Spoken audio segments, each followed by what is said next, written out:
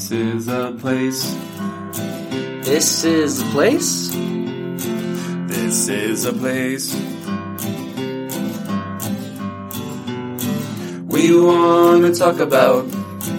This is a place.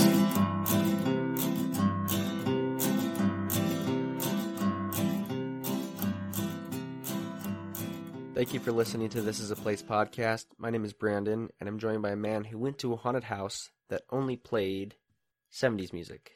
Nate. At first I was afraid. I was petrified, but I survived. Good. I'm glad you did. I appreciate when a haunted house goes out of their way and plays different music. Plays different music? Yeah. I don't know if I've ever really noticed haunted houses playing music inside the house. Maybe out in the I parking guess lot. maybe I'm thinking more, maybe it's usually in the prep. So I went to the Haunted Hollow last week, a couple weekends ago, and they have a waiting area outside, and they're playing music. And it tends to be the same stuff. You know, everybody goes back to the Ghostbusters, the Thriller, Monster Mash. I mean, great, solid music. But it's good when they mix it up and they throw in different stuff that still fits into that vibe. That's true. I've never been to that one, but I remember our first time going to Haunted Forest, because those two are related, right?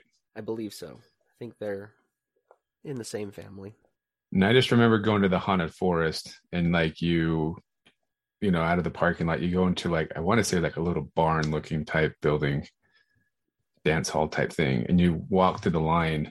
And then when you get to the front of the door, you're like, finally, we're going through. All it does is take you outside to another huge line. It's bigger than the one you were just in. So you're like, oh, well, that was disappointing. So Haunted Hollow and Haunted Forest are definitely the same family, because that's the exact same thing that happened. Oh, really? You go through, they've got the line to get your tickets. You go through a house they've put together, a haunted looking house in the front. Go through that, enjoy some scares, come on the other end, and then you have the long outside wait. Mm-hmm. And they had over on the side a kind of a shack thing, and then what you go into is this big, I can only describe it like a cave with a skeleton head on the front. But yeah, it's pretty similar. You end up waiting that line. We did opt for the fast passes to get through it a little bit quicker. It's been a while. I think it's been 20 plus years since I've been to the Haunted Forest. Have you done any haunted houses this year aside from Frightmares? No, we just did Frightmares. And I wanted to do our friend of the podcast haunted house, but Murray City's not cooperating. Yeah. So Dead City's not opening up this year, unfortunately, but they are taking all their gear and stuff to the Asylum 47. Is that what it's called? 49? 49, 47, 48. Math is hard. Out in Tooele. So I don't know if I'm going to have time to get out and visit them before the end of the year. So I'm just a little disappointed that Dead City didn't pull through. They would have. Or they would have. I should say Murray City. So shame on Murray City. I think we should make some of those banners that those people hold at stoplights saying shame on whatever. And we'll just hold one outside City Hall at Murray. Shame on all of them for not helping making things happen. Shutting down an awesome haunted house. Yeah. But I do kind of want to check out the Castle Chaos, because they keep advertising it's like one of the best in the country. I've always wanted to check out Fear Factory. It just seems like the ambition's there, and then there's not enough time. And then Halloween's over. Yeah, it goes fast. That's why you have to start in September, because if you don't, the whole season runs out too quickly.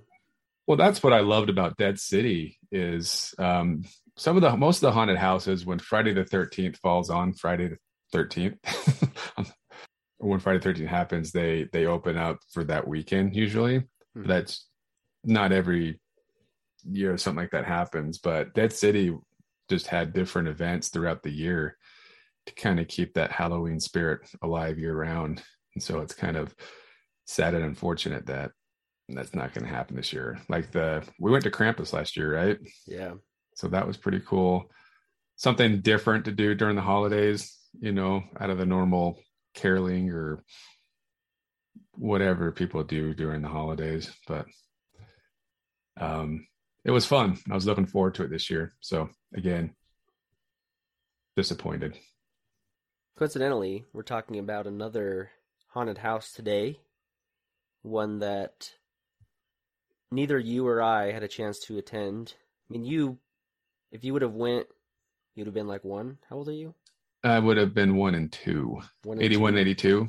I wasn't here. You were too young, but it lasted 2 years. It was a spook alley put on by a ward, and it was worth its whole own episode.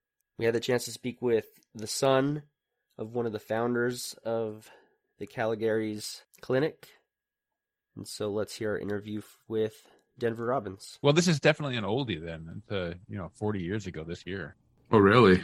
Yeah, this is the 40-year kind of celebration that has been happening on Facebook, and I'm just lucky enough to have all of the photographs and all of the planning documents that went into making this, and I've been wanting to do this for a couple of years, and this was the time.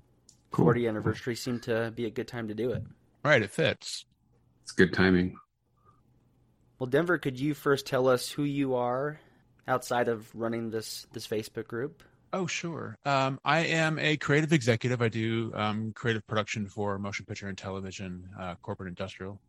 I've been doing that as a producer for 25 years, right around there. Based here in Salt Lake City, and father of 3, and yeah, just doing my thing. I'm a big Halloween fan of the season, of course. Growing up this way, I suppose it happens. I started out as a makeup artist, and we can get into that a little bit, I think, as a result of this haunted house growing up. And I'm assuming that was with Rocky Point. I did do work with Sydney, yeah, after the haunted house of Caligary's clinic. A lot of the work, a lot of work was done together between Sid and my father. And, oh, really? Yeah. So I've known Sid for a lot of years, about 31 years now, actually. So we did an interview with her our first year of the podcast. We did a whole Nice. Rocky Point thing at her studio that she built. Yeah. In Salt Lake. There are definitely pictures of me in that museum studio. Yeah. Small world. It is. Small Lake City, they call it. Small Lake City. Right. That's true. To be honest with you, I don't know how I found this group. I've heard your name a couple times. We listened to a podcast. I think you listened to Radio Ronin. Yeah, I was just listening to that. Yeah, Chung is a good friend of mine. I'm actually going down to see him in a couple weeks. So I'm assuming that's how I found it, but one way or another, I found this group about this haunted house or a spook alley that your father and a couple other individuals put on for a couple of years. Yeah, called Caligary's Clinic in 1981 and 1982. And it originally started as an LDS ward fundraiser. And I was in today's day and age, I can't imagine that being happening. But yeah, it started out as a Mormon LDS ward fundraiser, and my father, Ken Robbins, his friend Scott Denhalter, and their friend Selden Young got together and proposed this and produced it. My father was the art department and the makeup department. Scott did all the creative writing, and Selden did all the production. And the three of them, in coordination with what seemed like the entire adult neighborhood at the time there in Syracuse, a couple hundred people, put on this spook alley for 2 years. And it took place in a place called Freeport Center in Clearfield, Utah, which was an old military base. Now it's an industrial warehouse space. But there were a bunch of abandoned buildings. A World War II era jail was year 1, 1981, and a World War II era hospital was 1982. One of the things I read, there was an introduction that said Caligari Clinic was created in 1981 by the 7th Ward Bishopric during an extended state of drug-induced psychosis. The clinic is by nature a spook alley whose purpose is to generate fun, fellowship, and cash for the Stake Welfare Fund. You already said it, but it's crazy to think of something like that happening nowadays. I know, especially in a drug-induced state. Yeah, the bishopric, right? Right. That was. I'm certain that was Scott's creative writing doing. He did all the writing, and sorry. Continue. It's exactly right. It's awesome. I know of at least one or two bishops that listen to our podcast, and this is a call to them to step up the game. Maybe not the drug-induced. I'm not advocating for that, but a spook alley of this level, I think we could. This is a trunk or treat not doing it for you, Brandon. Trunk or treat just isn't cutting it when you look at this thing. And don't they always say when you sign up for a trunk or treat, don't make it too scary? Right. I've never been to a trunk or treat in my life, and I'm not certain what it would be like other than maybe like a football game tailgating party. That sounds right up my alley. Well, seems like a lot lately. They call it a trunk or treat, but they move it inside the building, and then everybody's assigned a door. So you, instead of going to a house, you go to a door, a different room. That's the ones I've been to lately, and they do a pretty good job. Yeah, they do a good job, but they're always trying to be like, don't be too scary, don't scare the kids. So where's the fun in that? But I went to a preview screening last night of the new Halloween movie, and it was a scary movie. The new one? Yeah. Yeah. It was definitely a scary movie, but I remember Halloween in my time not necessarily being scary like these new movies, which is really scary, really bloody, really gory, not fun at all. And I remember Halloween and even those old Halloween movies being like scary fun, like telling scary stories around a campfire fun, or ghost stories around a campfire fun. Yeah, like the jumpy, scary type stuff, right? Sure, yeah. Instead of the gory Michael Myers type stuff, even though I do enjoy that sometimes. So one thought I just had is, if someone tried to do this today, would it be more difficult with just the city codes and everything like that? Do you think it was more relaxed back in 81, 82 than it would be today to just go use an abandoned warehouse and try to get something like this going? Yeah, I don't think it would be any more difficult as it related to codes. It would be difficult to pull off because it was it was unlike any other haunted house that I had ever seen and have yet to see, to be honest. Sid and Rocky Point did an amazing job. Their artwork and their set pieces were absolutely amazing, but much like the haunted houses you can go to today, they're walkthroughs, right? And you walk through and you'll get a vampire room and you'll get a zombie room, or get a themed room like a Jason Voorhees or Friday the 13th kind of room. And then you get jump out, people acting and people scaring, things like that. Caligari's Clinic wasn't that at all. Caligari's Clinic was first and foremost a play, but the audience wasn't sitting in seats watching a theater. The audience was wandering around these rooms in groups, and each room had a very specific story element that played out. The haunted house, the spook alley in all was a one cohesive story. You were essentially a tour group in this clinic, this medical clinic that you were going on a tour, a public tour. The actors had lines, there were characters and tour guides. It was a play. It wasn't a jumpy, scary haunted house like you see today. So it had a story then, like a beginning and an end. There was a script. You had to memorize your lines, and every time a group came through, you performed your scene, and then the group moved on. We'll be right back. You love listening to podcasts, but have you ever thought about starting your own podcast? Maybe you want to build a brand, grow your business, or are looking for an excuse to talk about your favorite hobby. Whatever your reason for making a podcast, Buzzsprout is the place to start. Since 2009, Buzzsprout has helped over 300,000 people launch their own podcasts. Buzzsprout walks you step by step through the whole process and will give you powerful tools to start, grow, and monetize your podcast. Ready to get started? Click the link in the show notes to get our free step-by-step guide to starting your podcast today.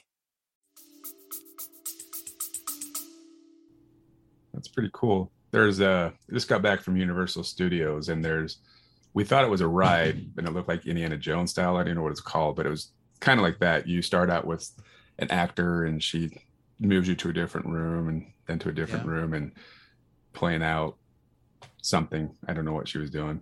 Was this Florida or California? The Florida one. Oh, nice. I'm going to be there in December, actually. Oh, nice. It's probably a better time to go than we went when it was wet and rainy. Yeah. Speaking of Small World, the Halloween Horror Nights there in Universal Florida, the makeup department is run by a man named Michael Burnett. And Michael was also worked with Sid at Rocky Point doing some makeup coordination with him. And then Michael was also an employee of Michael Burnett. Michael was also an employee of Rick Baker, who did consulting on Caligari's Clinic as well. So it's a small little world. Yeah, don't burn your bridges, right? Because come back and bite you. Going back to the more storytelling nature of it, there's not really a haunted house, at least in Utah that I know of, that incorporates that sort of layout. Everything relies on the jump scares, and you're going around corners, and it's not as much of a story. Yeah, not that I've seen. And it was a coordination feat because there were about if I remember, 6 different tour guides, and a tour group would be about 8 to 10 people. So, for example, the first tour guide was the Count, your typical sort of Lon Chaney Dracula. He would pick up a group and walk them through several rooms, and then hand off the group to another character called Dr. Bones, which is this great big skeleton. And where that handoff would happen would be just on the opposite wall of where a new group would be ready to be picked up by the Count. And so they were just doing these loops, and they would end a group and immediately pick up another one and do the next loop. And same with Dr. Bones. Dr. Bones' appearance to pick up the group from the Count was a revolving door. He would spin on this platform in a revolving door and then pick up this new group. Well, by the time he took his group through the second phase and ended up in what was the operating room, he would stand up against a wall and revolve and be right there ready to pick up another group. And so the throughput was amazing, given they were only doing little groups of 10. But it was much like that. It was controlled by traffic controllers, people who were coordinating the timing. That's why you had to have your lines down and memorized and be on time. And also stoplights. They had buttons and stoplights. They could say, "Okay, you're clear to go now," and then the group can continue on. Yeah, a lot of logistics involved. Yeah, absolutely. I think the cool thing about it, I saw somewhere it had at least 200 people that were a part of this. And you're saying most of them adults from the community. I think that alone is a feat in itself. Because you go to any of the haunted houses, it's a lot of employing teens and maybe younger adults. But the fact that all those adults came out to make this happen. I mean, not to disparage the teens, but I think the adults saw that adding more like the theatrics to it, and really were able to make it happen. Oh, yeah. Everyone was having a great time. I've got photographs of the cast room where they're all getting ready and putting on makeup and costumes and smiling and laughing and goofing around. And it was one great big neighborhood. And we joke, when all the adults are off doing this haunted house, between rehearsals and building, and then the 2 performance, I think it was 4 performance days. I'd have to look.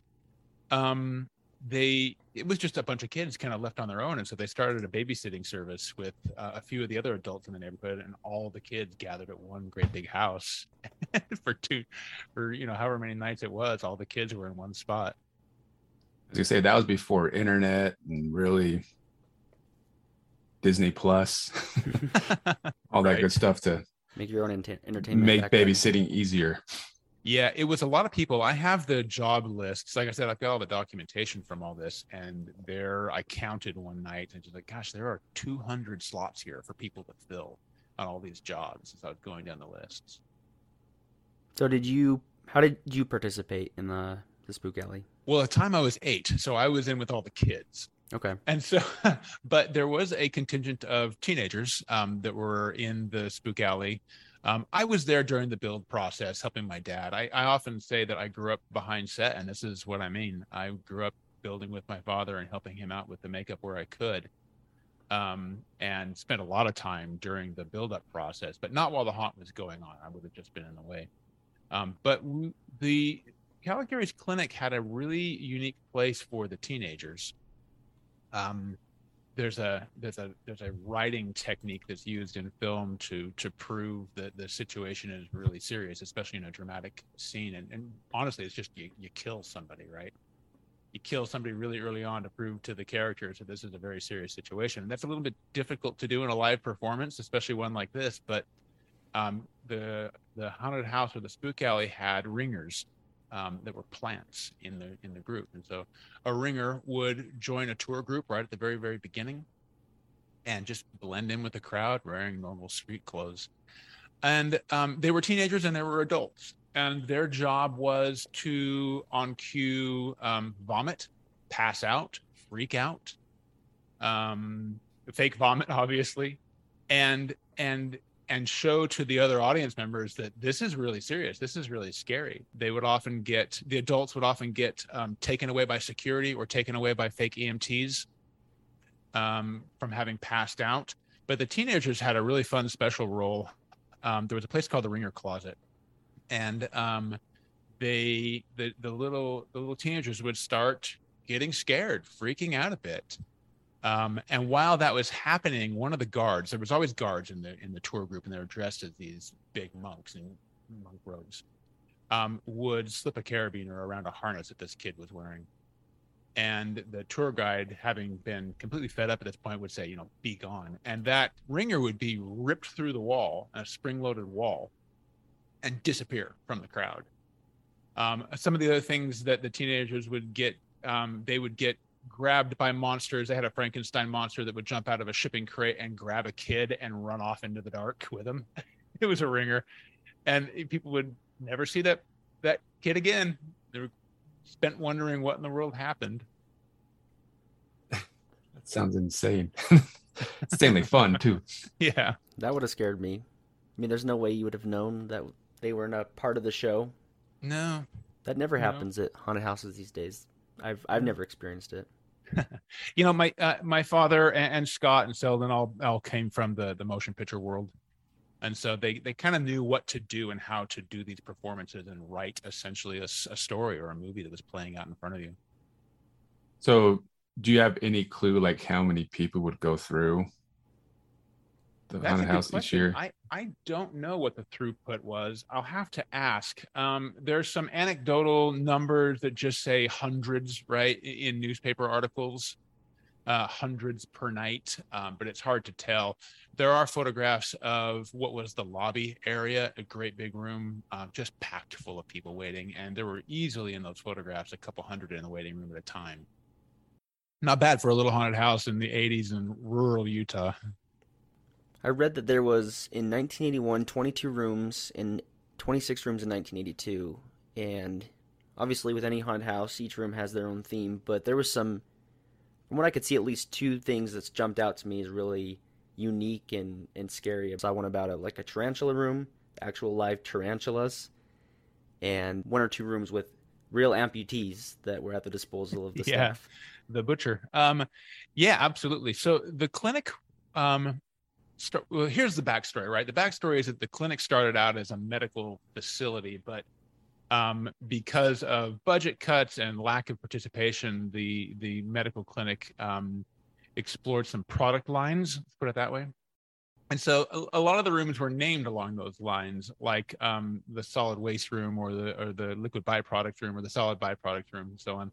The amputee was a solid byproducts room. We always just called it the butcher, but the way that worked was there were two amputees in that room. One of them was actually missing a leg and another one missing an arm. But when the audience members would come into the room, the person who was the butcher missing an arm would be wearing a fake prosthetic arm that was attached underneath a sleeve, a Velcro sleeve. They would spend, what would happen is as the audience was coming through, the butcher would be sawing off the leg with a skill saw and then grab this leg, and the guy was screaming, of course, and because he's an amputee, he could lift up what was left of this, stump with a prosthetic on it, a bloody prosthetic. He could rile, and it would be very obvious that he wasn't hiding a leg under a table somewhere. And the butcher would go over to the meat grinder, start it up and start feeding the leg in there, and then get his prosthetic arm, which was actually just somebody inside grabbing it and pulling it off. And it would rip off the Velcro sleeve and everything, revealing another bloody stump, and he'd go running around, and it was good fun. And then the tarantula room was just, they called it the sand trap in room 1, and then the tarantula room. It's, a lot of Calgary's clinic was just based on core fears, and arachnophobia being one of them. These corpses, people would be holding and handling tarantulas, and there were ladybugs and all sorts of crickets and things on the ground as well. And it was just a creepy, crawly, buggy room. Tarantulas are quite gentle, but they're big and scary. That one of those tarantulas in that room, we ended up named it Kelly. It ended up being a pet in our household for many, many years. I didn't know this, and I wondered when I was writing that post if my memory was just faulty. Did we get another tarantula? But apparently tarantulas can live up to 20 years in captivity. So that tarantula lived well into the 90s. Oh, wow. That room alone would have been scary enough for me to run right through. Yeah, I would love to see Brandon go through this one. I don't do well with the haunted houses we have now. I don't know how I would do with this one. It wouldn't go Yeah, this one, I would pay good money to go through this one. Oh yeah, $3 sounds like a $3 bargain right now. Right? Yeah. It probably was even a bargain back then, but just with how much work and how much time, and I'm sure resources that went into putting this together. Yeah, all in all, I think their budget was about $20,000, right around there. So I know that they got an invite to go to Hollywood, correct? Yeah, they actually, I don't know if it was a formal invite or they just said, we need some advice. Let's go seek out the best name we know in this. And at the time, so this would be, 81, 82, that would be right around American Werewolf in London. Rick Baker was doing that, or had just completed it. I don't remember. And so they went out and spent some time with him and got some advice and got some professional tips, and then came back with whatever they did and made it better. Yeah, you said Rick Baker, who's very acclaimed. Yeah, special effects makeup artist, trained under another makeup artist named Dick Smith, who's kind of the grandfather of special effects makeup artist or makeup work. Rick Baker has won more Academy Awards for makeup than anybody else. You may not know him specifically, but you've definitely seen his work. He did the monsters in the canteen scene in Star Wars, and American Werewolf in London, How the Grinch Stole Christmas, Gorillas in the Mist. Goodness, the list is hundreds of films long. What happened? Why did this stop? Why did it only last for 2 years?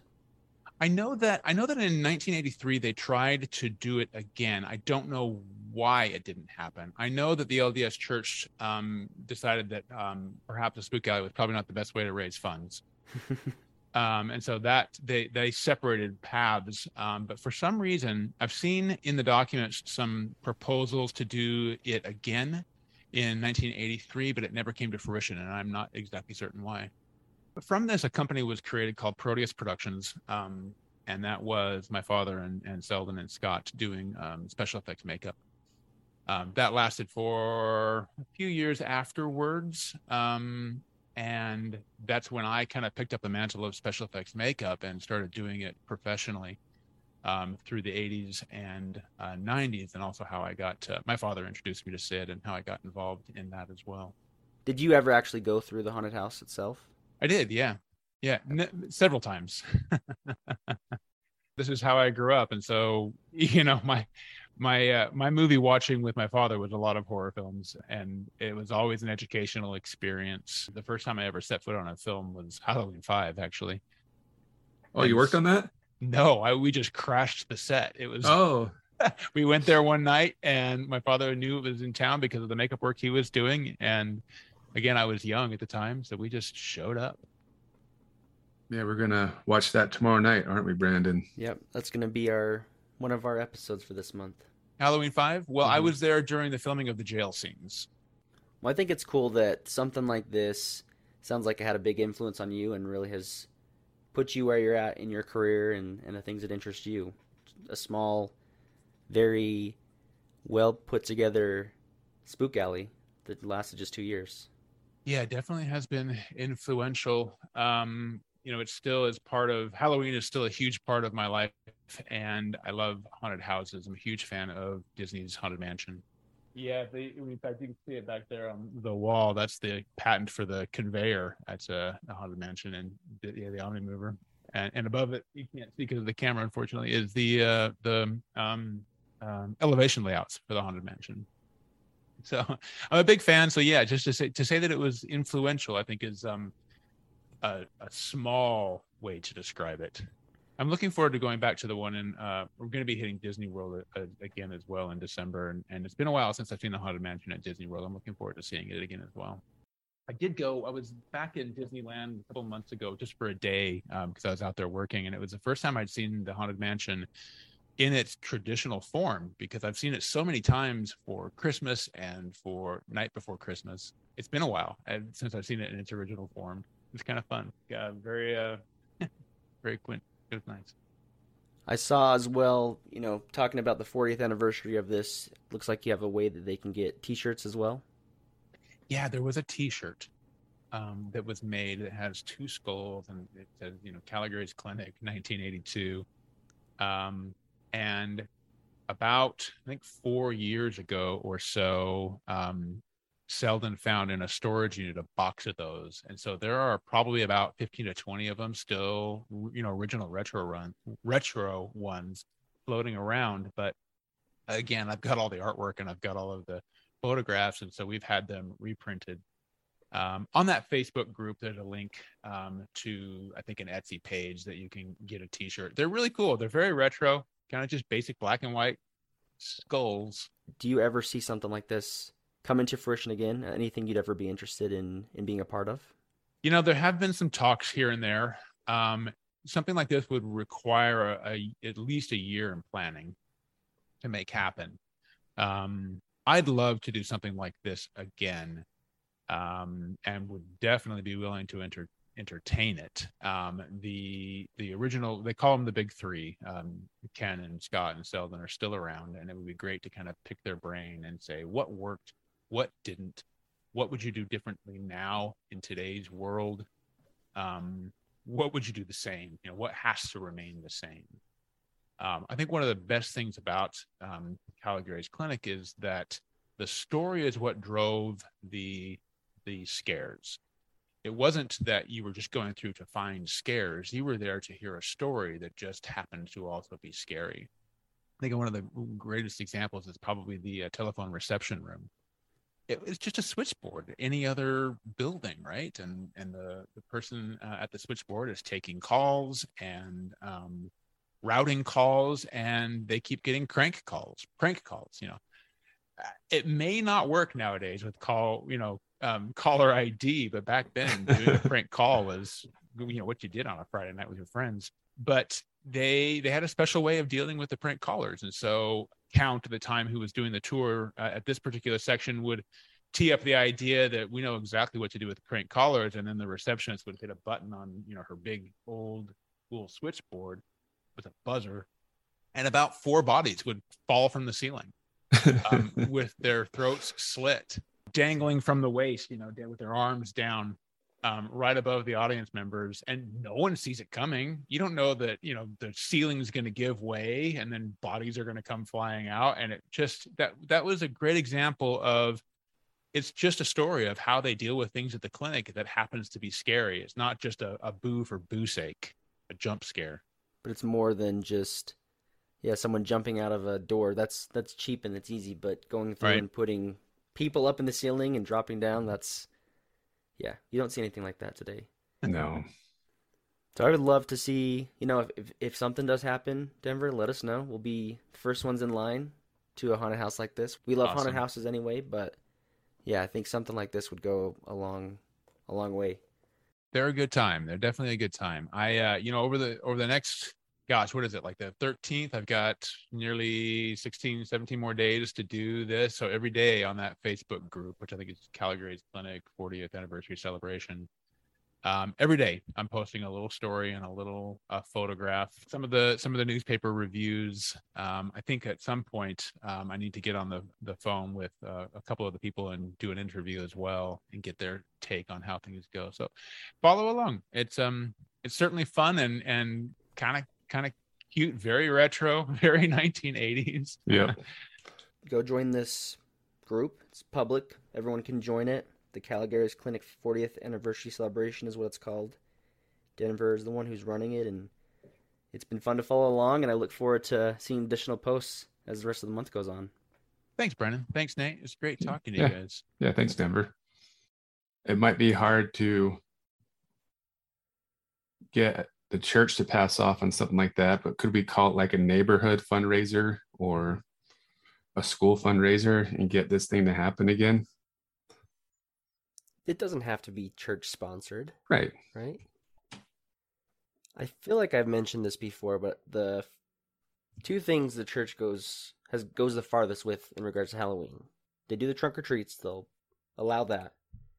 And then one year, an organist at the conference center did a spooky Halloween rendition of a song. That's as far as they'll go. Because I get the Halloween's probably not number one on the church holiday list. But it's surprising to me how much members of the LDS Church get into Halloween. Yeah. Well, we love our holidays, right? Right. And Halloween just seems from probably back 81, 82. I mean, I think it's just gotten bigger and bigger over the years. Which is interesting because I remember, and I've probably mentioned this last year, that in my high school career, I felt like there was haunted houses everywhere. There was these little kind of mom and pop haunted houses just all over. And that doesn't happen as much anymore, which I wonder if it's just because it's hard to put together or just finding a place that you can make something like that work. But I just remember you could drive up and down State Street, I felt like, and there was like 4 or 5 haunted houses you could hit back in the late 90s. But maybe I'm misremembering. No, I think you're right. I've heard of that. There was tons on State Street and throughout the valley. I'm sure throughout the state, but I wonder how much of it is code. Yeah, cost and time and finding a place that you could do it. Cities that shut them down out of nowhere. If I were to make a haunted house, I would have it be more like a production, a play. And not as much those jump scare items. But still, of course, you have to include those. But going through with a guide and things are happening, there's a story. Well, having the ringer concept just sounds brilliant. Like, It's amazing. Like, it was almost like frustrating listening to him talk just for that fact. Like, man, I'm so mad I never got to do it. Like, yeah, I'm just like jealous, like raging with jealousy, because I would love to go through something like that. And I would definitely pay more than $3. Maybe $6. Double. What do you think about it? A Big Mac meal back then was probably $3, and Big Mac the other day is $10. So $10. I'd pay $10. Yeah, there you go. Adjusted for inflation. That would be so scary because you know it's fake. You know they're not actually going to hurt somebody. But in the moment... Well, yeah. Like somebody just like passing out, like that could be part of the thing. You know what I mean? Yeah, that's scary to know that you could pass out from your experience at this spook alley. And I just wonder how many people... I mean, if somebody goes flying through the wall, you're like, okay, that was part of the production. Very cool. It would still be cool. But like somebody passing out, somebody vomiting, like you mentioned, I'm like, I wonder how many people to this day probably still think that somebody really did pass out or somebody really did vomit from being scared. What's that alien movie? The Fourth Kind. It's not a wonderful scary movie, but it was a movie I saw early on getting into watching scary movies. And I was so terrified of it for the simple fact that I thought it was real. They make you think at the beginning it's someone going through an interview, like for a college. It's like this university is putting on this interview with this lady, and she's talking about her experience getting abducted by aliens. And the reason I was so scared for the whole movie was not knowing if it was real or not. Once I finally did my research, like, oh, it's all pretend, right? But taking that fear and putting it into a haunted house, talking about the ringers and not knowing if something's real, in the moment it's going to be real enough that it's going to scare you. You know what I mean? Right. Just not knowing, did that person actually pass out? Did that person actually lose their arm here in the haunted house? I mean, if you're young enough, I would fall for it. I probably still would fall for it today, to be honest with you. But that's something I think haunted houses could benefit from. Yeah. The style now is to do the walk around the corner and get scared type thing, right? Yeah. So that's why sometimes it stinks if they push you through the haunted house too fast and you capture the people in front of you and you're like, well, now I know that person's hiding around the corner. Yeah, unless you're someone like Matt and myself. We purposely try it in a hurry to be with that group so we can see the scares and not be so scared. That's true. Yeah. Well, Nate, start saving your pennies. I think it's about time we open our own haunted house. Well, we've got a busy schedule now. We're going to have to do our own haunted house. We got to do our own pumpkin display. So much to do. We're loading our plates. We got to quit our jobs. Yeah. Thanks for listening to This Is a Place podcast. See you next week.